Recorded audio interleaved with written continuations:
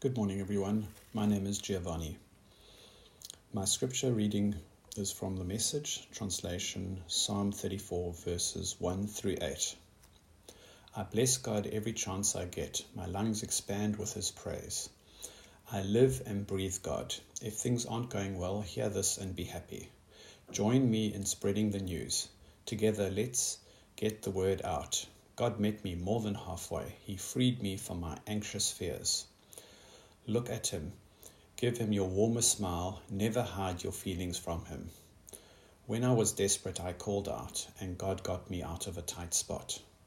God's angel sets up a circle of protection around us while we pray.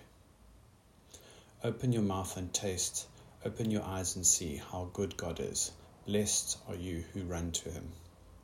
So the verse that stood out for me was never hide your feelings from Him. This reminded me of an illustration of a steam train and about putting one's faith in God and not our feelings. Our feelings are sometimes unreliable. They can rule us.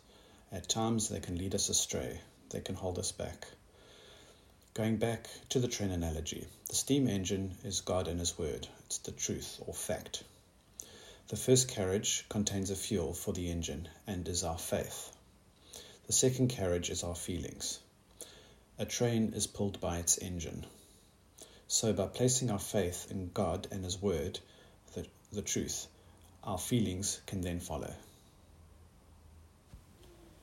Father, I pray that you would help us to be real with you about our feelings.